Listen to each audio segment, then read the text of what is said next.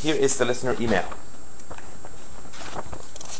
This is a gentleman who wrote to me sort of recently. It's Stefan. I said I wasn't going to pester you with questions as I went along, but I have to ask this one before I forget it. It relates to your argument for morality, which even though I have a quibble with it, I loved it and remembered from reading it on the Lou Rockwell site. First, a very brief bit of background. Now, when people say a very brief bit of background, what does that usually mean? Long background, that's right. And they want to give me an excuse, which we will see. I haven't read this in great detail, so we'll see.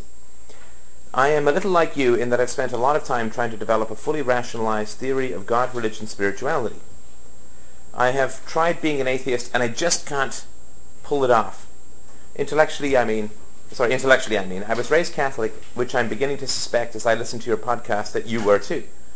Do I sound guilty in my podcast? No? No. Intellectually, I dumped that at 13 and became an atheist. I mellowed out of that into agnosticism at 19 until a logical argument showed profound agnosticism to be illogical. I said, "You can't know anything." My friend Curtis said, "How do you know?" After a number of good drug experiences, a bad one sent me scurrying to Protestant fundamentalism. After 3 years, I mellowed into a fuzzy, liberal, vague Unitarian Universalism, and then spent a number of years folding some Buddhism into that. Can I pause you? Did you say after a drug? Oh yeah, no, after a number of good drug experiences, a bad one sent me scurrying to Protestant fundamentalism. I'm almost as surprised as you are, but this is what he says. The universe seems too fantastic to just be here by chance, and for that and other reasons I can't seem to get away from a God concept. I look forward to your religion podcast with bated breath. He says that now. But for me, any faith must be as thoroughly rational as possible, so thinking about all that, I came up with the idea that morality must apply to God if it applies to humans. If it's wrong for us to kill, it's wrong for God to kill too, very much like one of your argument for morality tenets. If it's wrong for me to force someone at gunpoint to do whatever I want, it's wrong for the president to also. So when I read your rational morality tenets, I exulted. I hope he cleaned up. Background over, sorry to bore you with it. Just as the fundamentalists claim to be in favor of absolute morality and decry liberals, theologically speaking, for being moral relativists, you seem to frame things in a way that implies to me that you are a moral absolutist, though with a rational basis instead of a revelational basis. Theological liberals are always posing situational or circumstantial questions to the fundies, and I'm going to do the same to you now. Can you give me just a second? I want to There may be some acts that are right for one person to perform while wrong for another because of differences in knowledge or perhaps even wisdom. Example that is just plain wrong in all cases. Yes, I'll be absolute here, as I am as much a pacifist as you, for me to plunge a knife into anyone's chest.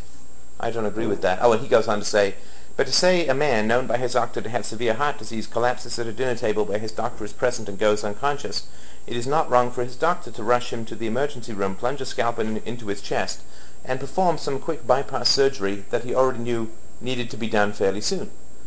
The doctor's greater knowledge and curative intent make an act right for him that would be wrong for me, even in identical circumstances. I.e., I should not try to do bypass surgery on the man, even with the best of curative intent, because I simply don't have the skills. Now, this is only one little contrived example, but it does prove that acts can be right for some people while being wrong for others. Might it be extendable to more complex examples and ultimately become the basis for justifying a state, perhaps like the one Plato recommended, ruled by wise philosophers? Just for the record, when I read Plato's ideas, I'm almost always appalled. I like the cave analogy, though. I'm not going to try to justify the state, though I admit I'm on the fence there and waiting for you to convince me. But here is a more complex example where it seems that at least collective behavior is called for. Let me first say that you are the first libertarian I've seen give credence to environmental problems in my 2 or 3 years of reading articles. You mentioned pollution in one of the podcasts and gave a very reasonable description of how it could be handled, though my dealings with insurance companies, which I admit are not yet full-fledged DROs, make me feel about as good as the US government usually makes me feel. That said, let's consider another environmental problem, and this highlights another area where I suspect you and I fundamentally disagree. You feel all human beings are free beings and should be treated as such. I question why this should be limited to humans. In my view, any being who can suffer should be treated as a free being as far as that is possible, even if it makes my life harder. one area that, as far as I can see, is becoming a real problem is the loss of biodiversity. I have really looked into this as a layperson and read arguments from all sides, but the best I can come up with is that the combination of human population and human consumption is destroying so much habitat for other species that we're in danger of wiping out by the end of this century as many species as the famed asteroid collision near the Yucatan 65 million years ago did. One authority who seems to me very knowledgeable and wise in this area is Harvard biologist E.O. Wilson. Wilson's proposed solution to the problem is interestingly not the expected preaching for us to cut population and consumption, but for about 35 global species hotspots to be preserved at a cost he estimates to be $35 trillion US. He has helped establish an organization, Conservation International, which tries to raise funds towards this end from individual and corporate donors. But Wilson thinks it will require governments to come up with this total amount needed. I am sure you would be able to frame the problem and its solution in a libertarian way, and I look forward to a podcast on it at some point. Maybe you've already done one. With 520, it's usually a fair bet at this point. And Wilson is not arguing against libertarianism. He just sees the current order of things, people like to reproduce and consume, governments exist, and tries to frame a solution that takes those realities into account. But what I'm saying, since I'm still on the libertarian fence, is that if we all act as individuals seeking what we perceive to be our own interests, very few of us might see the big picture, and will end up wiping out a lot of beautiful species that took hundreds of millions of years to evolve, species made up of individual beings who have their own interests and desire freedom, but don't have the power to resist human development. Our descendants may well regret the loss of these species, and the world may be a far less beautiful and more dangerous place, even for humans. What seems to be needed, as far as I can see, is for us to act in some sort of concert, with all of us setting aside some of our individual aspirations for wealth and prolific progeny, living lower on the hog, reproducing only after great forethought so that species can be preserved, and we as a species can make it through the bottleneck reasonably well until our numbers are low enough that we can live less like kings and queens on a gorgeous earth teeming with many species. Can we all act in concert along these lines without someone wise to guide us? I suspect it will take some wisdom and some force, I reluctantly suppose. If we would all just wake up, I often tell myself, but you know how hard it is for most people to wake up, and I'm sure they wish I would wake up to their concerns. Where is my reasoning going awry here? It's a very, very interesting and very good letter. It's obviously a good writer. Very interesting, smart, and good letter. And the question around the surgeon, I have a feeling, and this is not something I've totally reasoned out, I have a feeling that one of the differences that occurs is, and this is a dangerously subjective area unless we can sort of work something out, but one of the things that I think I would take into account, all right, one sec, would be whether or not we would feel grateful afterwards to this sort of situation, right? So if somebody comes and steals your wallet or punches you in the face, you just don't feel grateful afterwards. Thank you. You just don't. No, absolutely not. But if somebody, I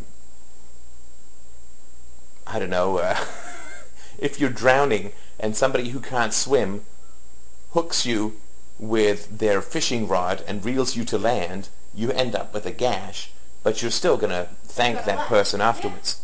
Because you got your life, right? Right. Now, there is a certain amount of subjectivity involved in that, and there's still some gray areas, but that to me would be a pretty important test.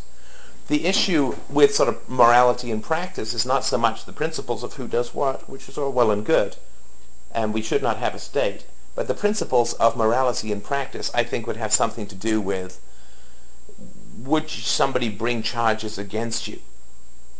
Like, if somebody comes and steals my wallet, I'm going to call up my DRO and say, hey, my wallet was stolen, you go get that guy. And so that's when it would go, you know, the sort of, the justice system would leap into action. But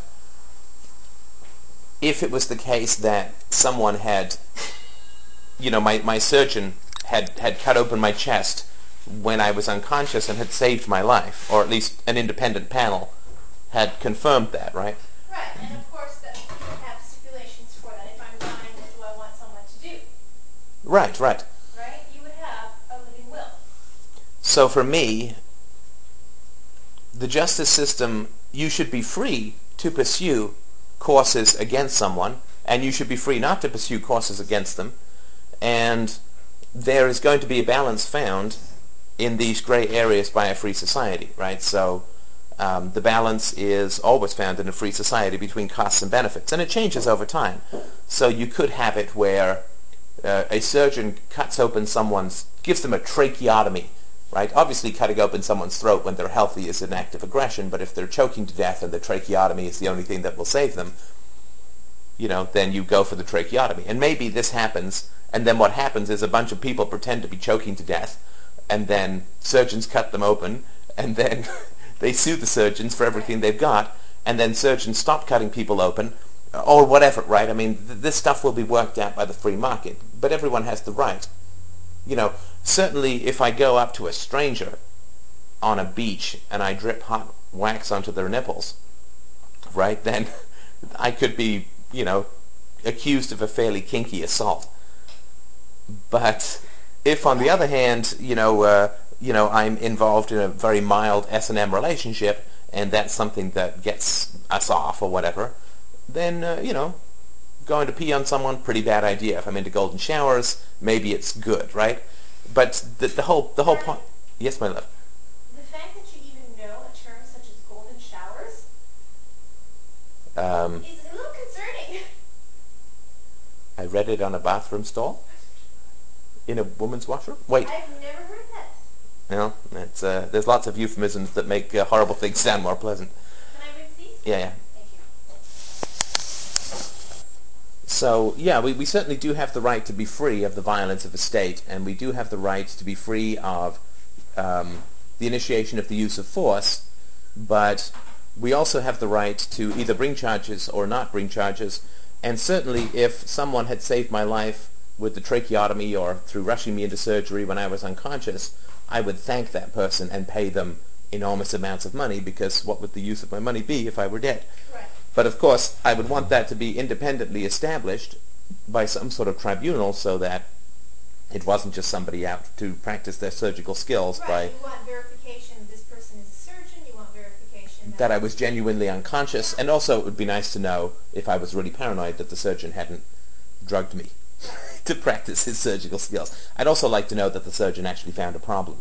Right? So, I mean, these kinds, the universal morality is not specifically around every particular action, right? But it's the initiation of the use of force that is against the will of the individual, that is against what their preference is, right? Because the initiation of the use of force, if in a sadomasochistic relationship, if dripping the wax on their nipples or whatever, or piercings is the initiation of the use of force, right? Even an ear. I remember seeing my mom get her ear pierced. It was really painful. Oh yeah, I mean, I was. Now this wasn't the guy acting in self-defense, but it was acting with the consent, right? So the non-aggression principle, I think, is worthwhile expanding to include without consent. Now, where consent is impossible, then you have to act with the best of your knowledge. If I'm going to dive in and drag someone to shore, who's kicking and screaming, I may have to restrain them, they may get bruised, and I'm going to just assume that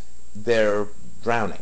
Now, if they're trying to drown themselves and I've just screwed up their whole suicide attempt, then yeah, they might get mad at me, they might sue me for but it doesn't seem very likely that any justice system would act against me, because nobody has perfect knowledge. You have to act with the best of intention, right? I mean, the guy who's swallowed the shrimp sideways might be trying to kill himself because his blind date is going really badly, but you don't generally assume that. You assume that somebody in distress, if they can't communicate, wants your help. Right. And so it really is the right to freedom from the initiation of violence, unless that's what you want, right? And if you're unconscious and somebody cuts open your chest or gives you a tracheotomy, that is the initiation of a kind of violence, but it's what you want.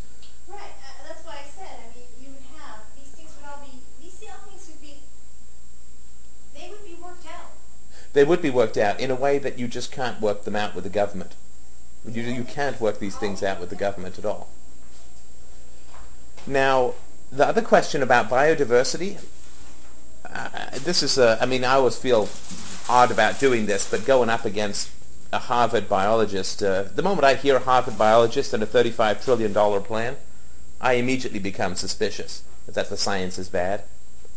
Now, this whole question of overpopulation, which was a huge issue in the 70s when I was a kid, zero population growth, I don't know if you remember those guys. Oh God, yes, they were offering people money in Quebec to procreate.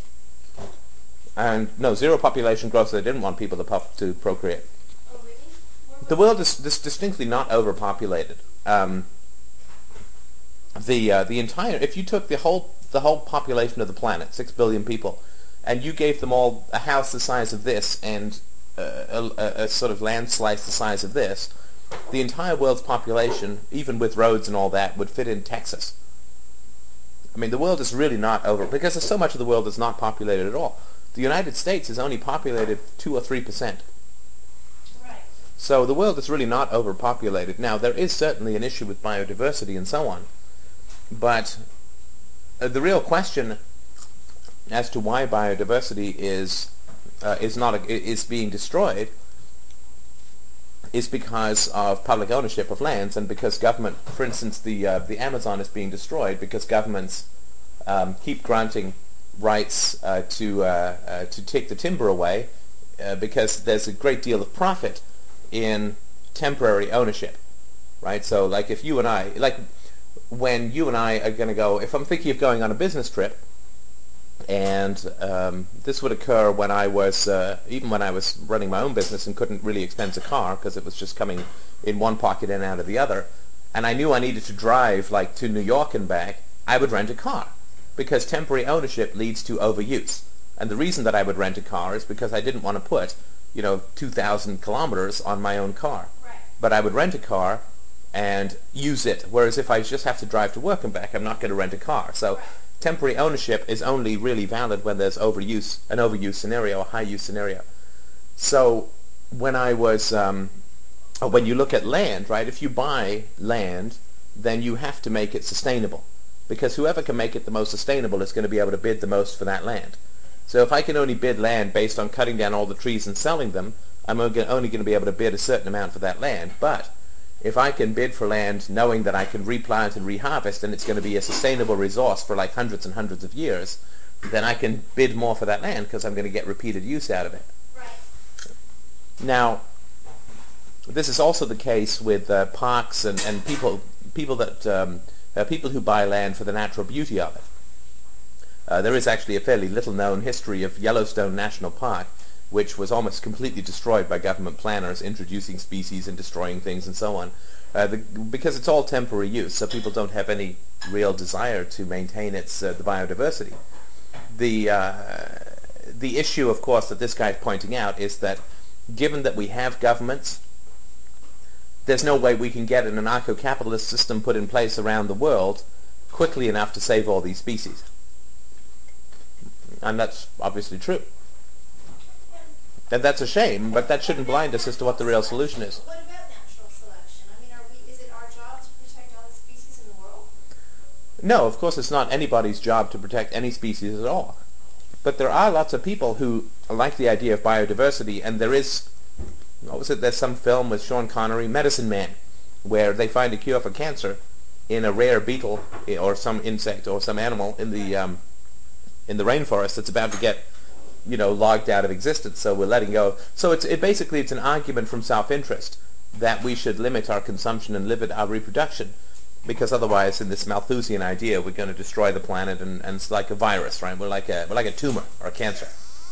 Now, I think that that's all very interesting and very important stuff to talk about. I don't believe a single word that comes out of government scientists or government-subsidized scientists, which is almost all the scientists that you see these days. I simply don't believe a word that they say, because they're, people follow incentives, the basic principle of life, and these people are heavily paid to come up with panic after panic that result in additional money that is going on, right? And so when it comes to biodiversity, I think it's just important that people don't have these weird illusions about, well, we'll just use a bit of government now and we'll get rid of it later. Like it's such an extremity that let's use the government now to save biodiversity, and then later we'll talk about getting rid of the government. Right.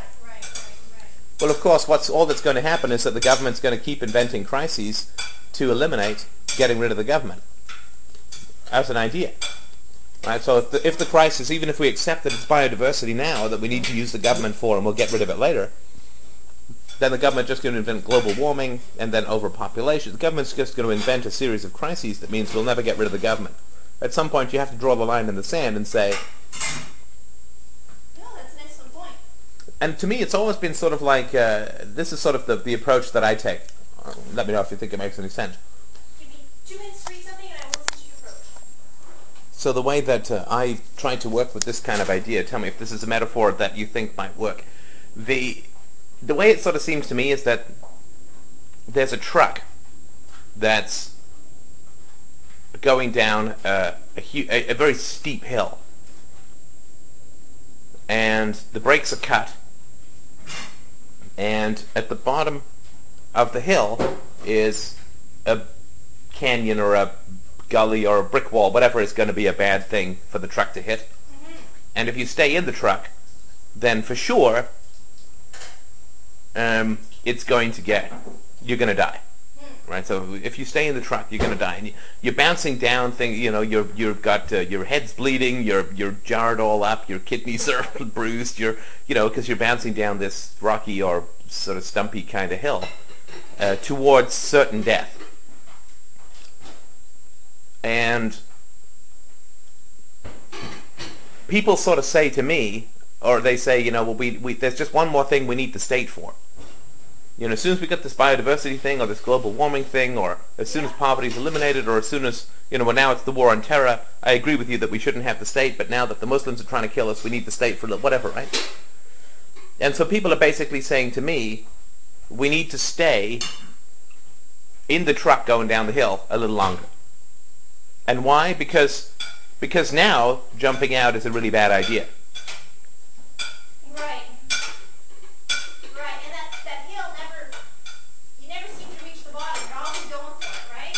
Well, yeah, and of course, given the nature of gravity and rolling, the laws of objects of rolling motion, there's never a better time than now.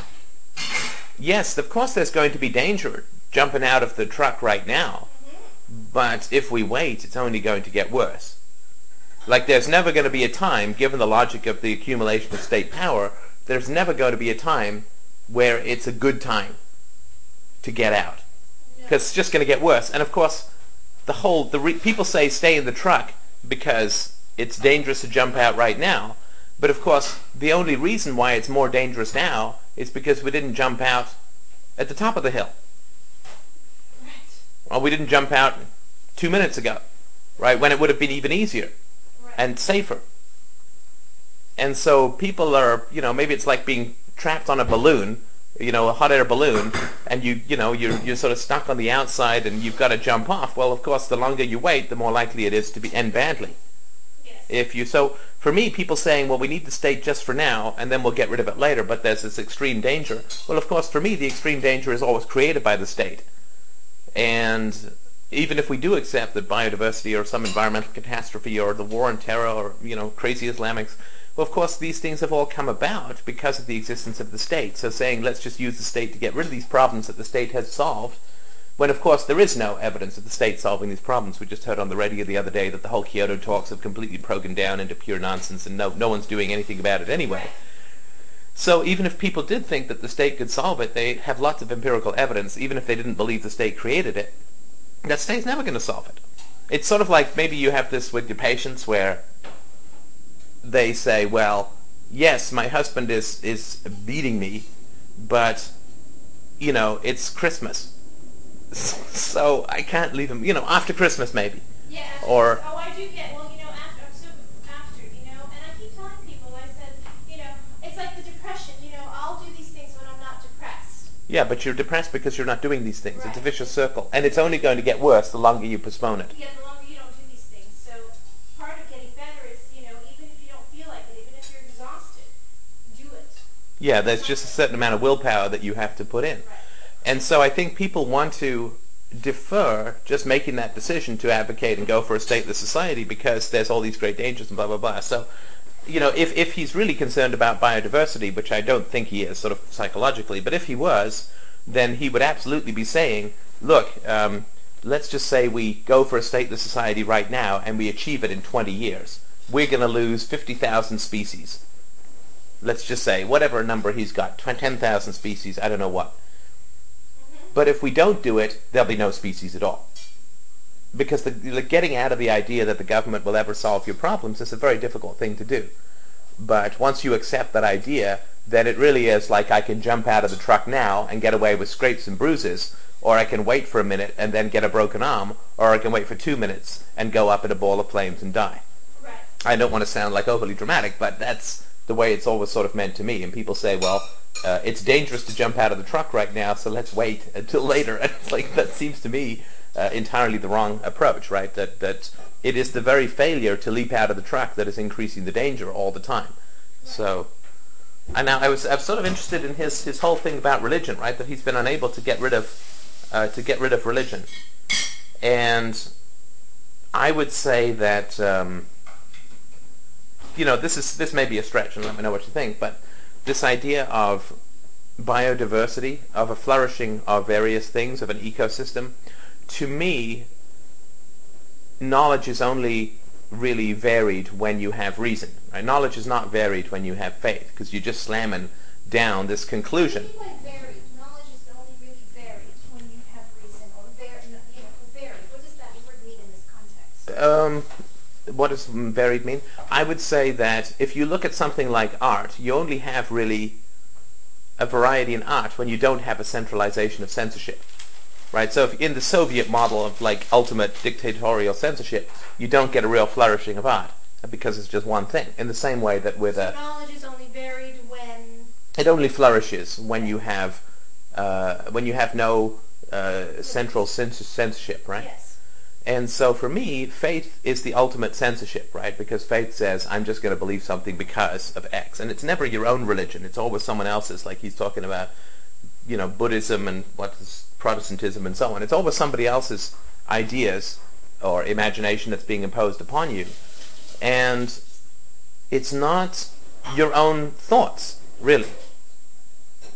It's not your own, you're not working with first principles to reason your way into a wide variety of conclusions and constantly double-checking them and so on. It is, you already have a conclusion that's irrational, and you then are constantly at war with reason in a fundamental way, and you almost can't think outside of the concept of faith because you've already accepted the concept of faith, and it doesn't really give you any flexibility to, it's like the people who say, but I love him, right? The people who say about like the wives who will say about their husbands, you say, well, he's a bad guy, and they say, but I love him. It's like, but if you love him is the conclusion, you can't think about the relationship in any kind of sensible way. The relationship is not alive if loving someone is just taken as an axiom, that I do love them and that's virtuous and that's the right thing, every discussion has to occur within that context, then you can't really discuss much, can you? No, and what I was going to say, though, is he said he was atheist for 6 years and then he sort of went back to it. He went to agnosticism, and then he went to away from agnosticism towards a kind of spirituality or Protestantism. Yes. And then after some... So what does that mean? What does that do for your theory about, because he did let go of it? Well, I don't know what his atheism meant, though. Was it a form of nihilism? I would say because he graduated from atheism as a 13-year-old to nihilism, to radical skepticism as a 19-year-old, that his atheism was more a rejection of the perceived value of religion rather than the acceptance of a rational value, or of rational values, or the value of reason. Atheism, of course, is not a positive philosophy. It's just a negation of God. But I have some things I'd like to watch. So we'll pause. So for me, the faith is like this guy has an illusion that the state is going to maintain diversity. Right? That the state, that a top-down hierarchy is going to maintain diversity. Which is the same illusion, and that the diversity can't be maintained without it, which is the same illusion that socialists have about a government promoting stability and economic growth within a society, which is the same fantasy that parents have, that if they control their children will be happier, and so on, right? So there's this, and of course there is this belief that faith is something to do with enjoying the richness of the universe and the beauty of the universe and so on. And that's not true at all. Faith is just a conclusion that destroys your personality. Right? Faith is just an argument for morality about the existence of a higher being that totally conditions and undermines your capacity to think creatively, to have curiosity. It puts a big line in the sand saying, after here, you can't go anywhere. So I would say that faith as a concept destroys the diversity of thought, right? Because he's sort of glomming on from one sort of from Catholicism to a kind of nihilism, to an agnosticism, to a Pentecostalism, to a Buddhism, to a environmentalism, and so on. And I get a sense of great pain and a great sense of absence of a particularly important aspect of the personality called the reality processing ego or whatever, where you sort of think for yourself rather than run for, and I'm not saying this guy doesn't think for himself, but just in terms of this letter, that he's running from structure to structure, imagining that by believing other people's opinions or by having faith in that which is not proven and is not rational, or is anti-proof and anti-rational, that he's going to end up with a diversity of thought, and that's how his wonder of the universe is going to be preserved. But I would say that it's quite the opposite. Right? It's the self-destructive behavior that is sort of like somebody who feels unlovable sleeping around thinking that that's going to make them feel more loved. Right? It's the pursuit of the solution that is the problem.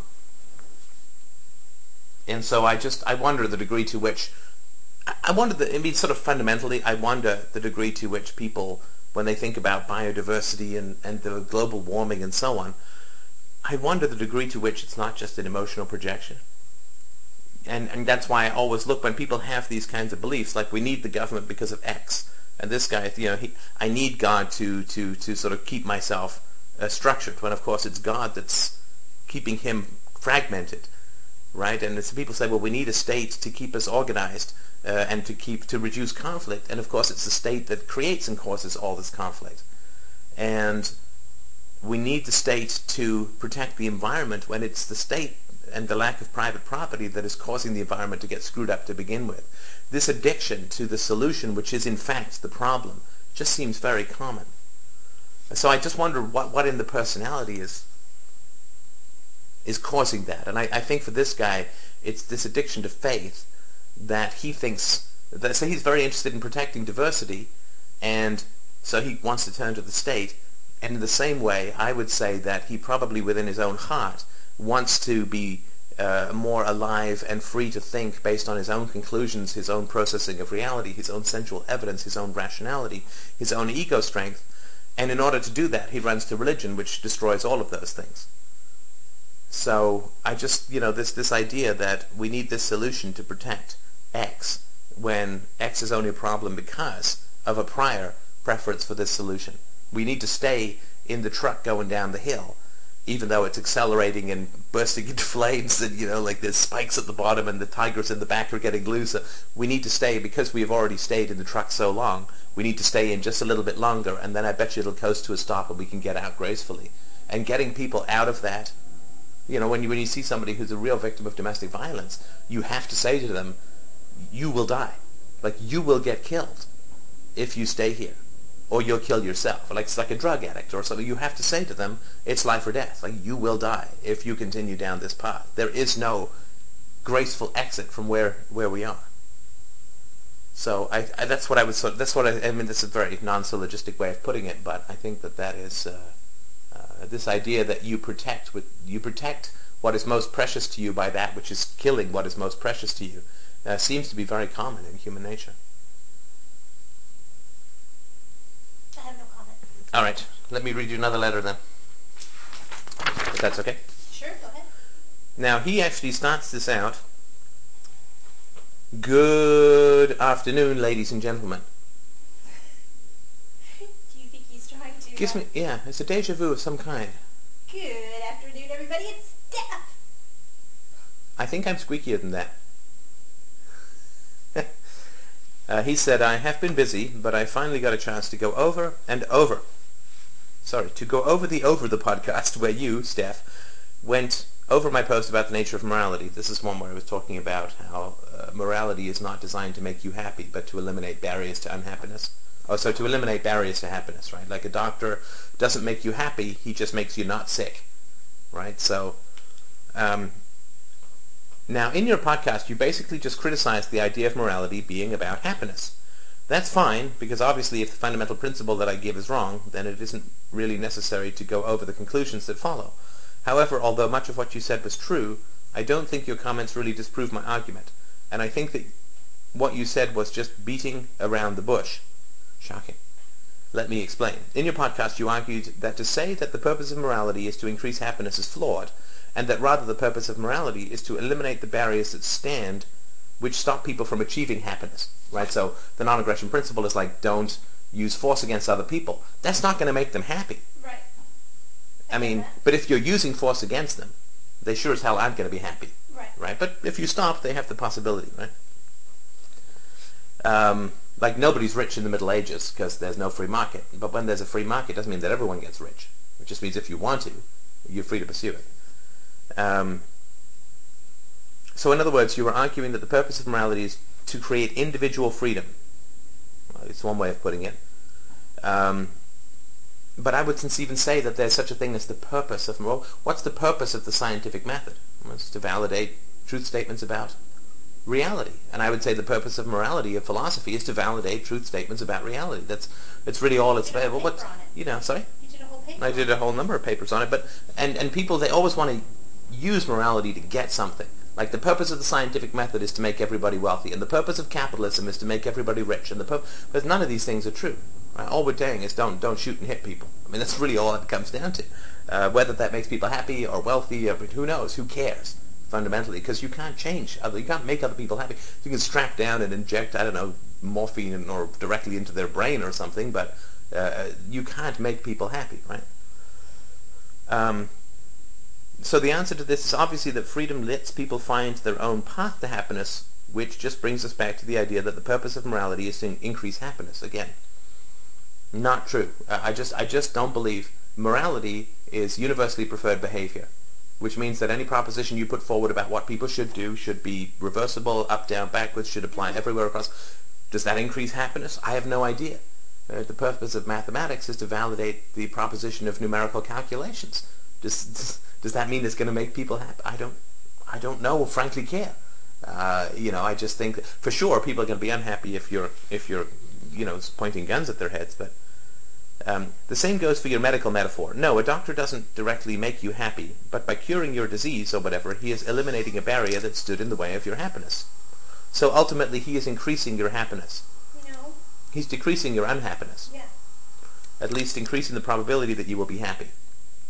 Well, yeah, I mean, if you get your tooth pulled because it's killing you, but the dentist doesn't make you happy, you're going to feel relief because you don't feel unhappy anymore, but that's not the same as happiness. There is little debate, however.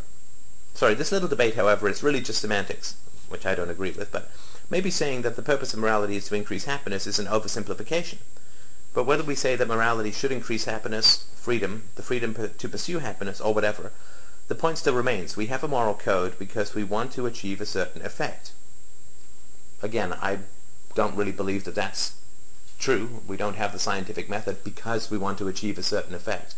There is a certain effect that follows from capitalism and the scientific method, rationality and so on, which is truth and, whatever, wealth follows often, but not for, in general, but not for everyone. Some people are worse off under capitalism, right? I mean, the aristocracy, for the time period, like let's just say you're some aristocracy and then you get thrown out because this capitalism, right?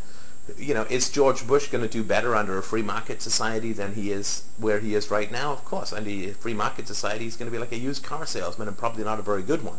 Certainly he's going to be ruler of the known universe with all the nukes in the world at his command. So I don't see how it matters the individual effects of freedom or the non-aggression principle. Doesn't matter at all, because that's, again, it's saying that you should judge a proposition by its effects. It's like 2 + 2 is 5. So what if it makes people happy to believe that? It doesn't matter whether it makes them happy or unhappy. It's just true, right? And so the point why morality, which is a set of behavior rules, must be relative or situational. For those who haven't been following, the phrase universally preferred behavior is thus very misleading. There is actually no such thing. There is, however, such a thing as universally preferred effect, or at least effect that is virtually universally preferred. This I always find, why people have such a challenge with this universally preferred behavior thing, I have no idea. I mean, other than the fact that it took me 23 years of thinking to come up with it. Other than that minor hurdle, I can't imagine for the life of me why people have such a challenge, such a problem with this idea. Yeah, since I've identified it. So he says here, it's quite wonderful, right? He says, there's no such thing as universally preferred behavior, right? So he is saying that it is not preferable in a universal sense, because it's false, it is not preferable to believe in universally preferred behavior. I'm sorry, say that again. It is universally not preferable to believe in universally preferred behavior. Oh. So it is universally preferred to reject that there is universally preferred behavior. This is the paradox that people just seem to have a tough time with. That nobody can argue to me about anything to do with universally preferred behavior and expect me to not just take it as a silly opinion or even a serious opinion like I like jazz or whatever. Mm-hmm. If somebody's trying to argue with me about a particular proposition and want me to change my mind, it's because they're appealing to something that is external to both of us, that is universal. Right? So whatever people say about universally preferred behavior requires, if they want me to change my mind, or want anyone to change their minds, requires the existence of universally preferred behavior. So, and I also can't for the life of me where he says there's no such thing as universally preferred behavior, but there is such a thing as a universally preferred effect.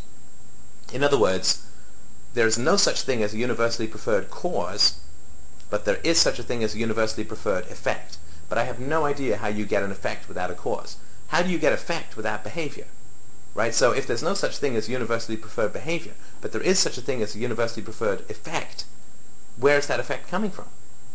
Is it magic? Is it God? Is it a spirit? Is it whatever? It doesn't make, you can't have an effect without a cause. Behavior results in an effect. Human behavior results in an effect that is morally judgeable.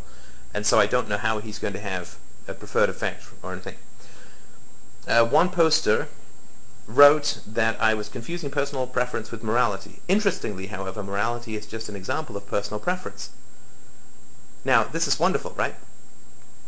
What makes it special is that it is based on personal preferences that are virtually universal, such as the preference of life to death, happiness to suffering, and so on.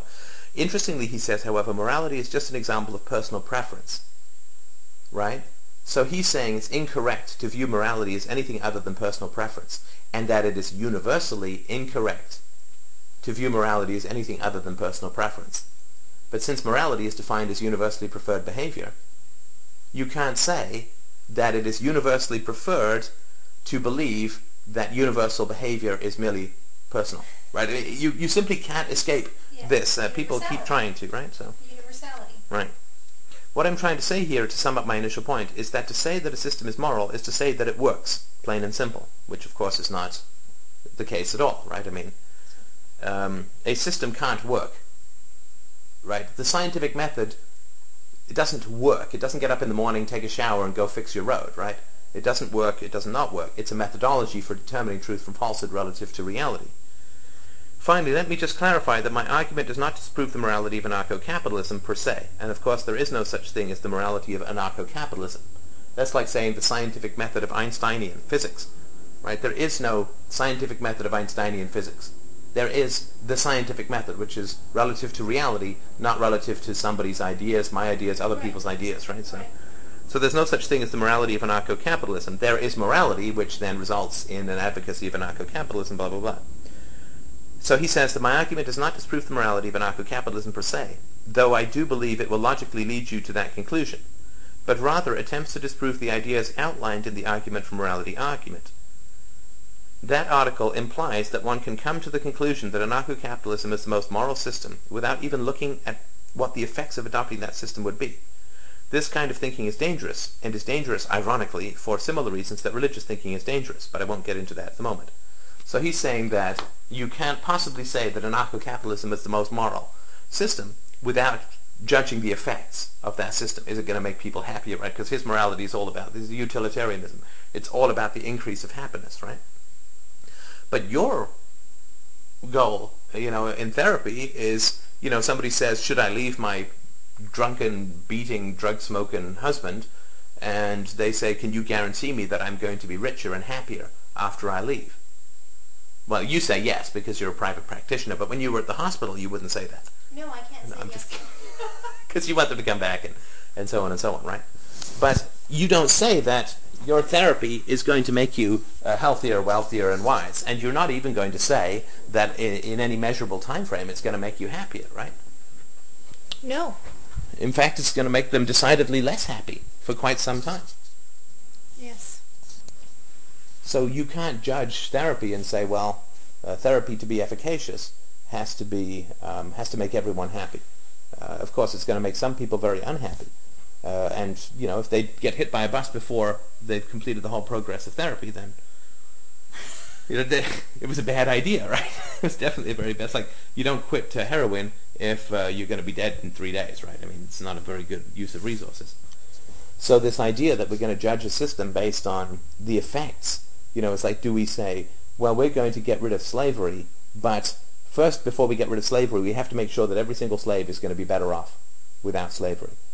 Or we have to be sure that slavery is going to lead to increased happiness in society overall. First of all, who's going to choose that? It's going to be self-reported. Who's going to determine? It's the God perspective. How do we know? Like, we live on the street. How on earth do we know whether our neighbors are happy? We have no idea. Okay, we have a little bit of an idea, but not much. We're certainly not in any level of detail.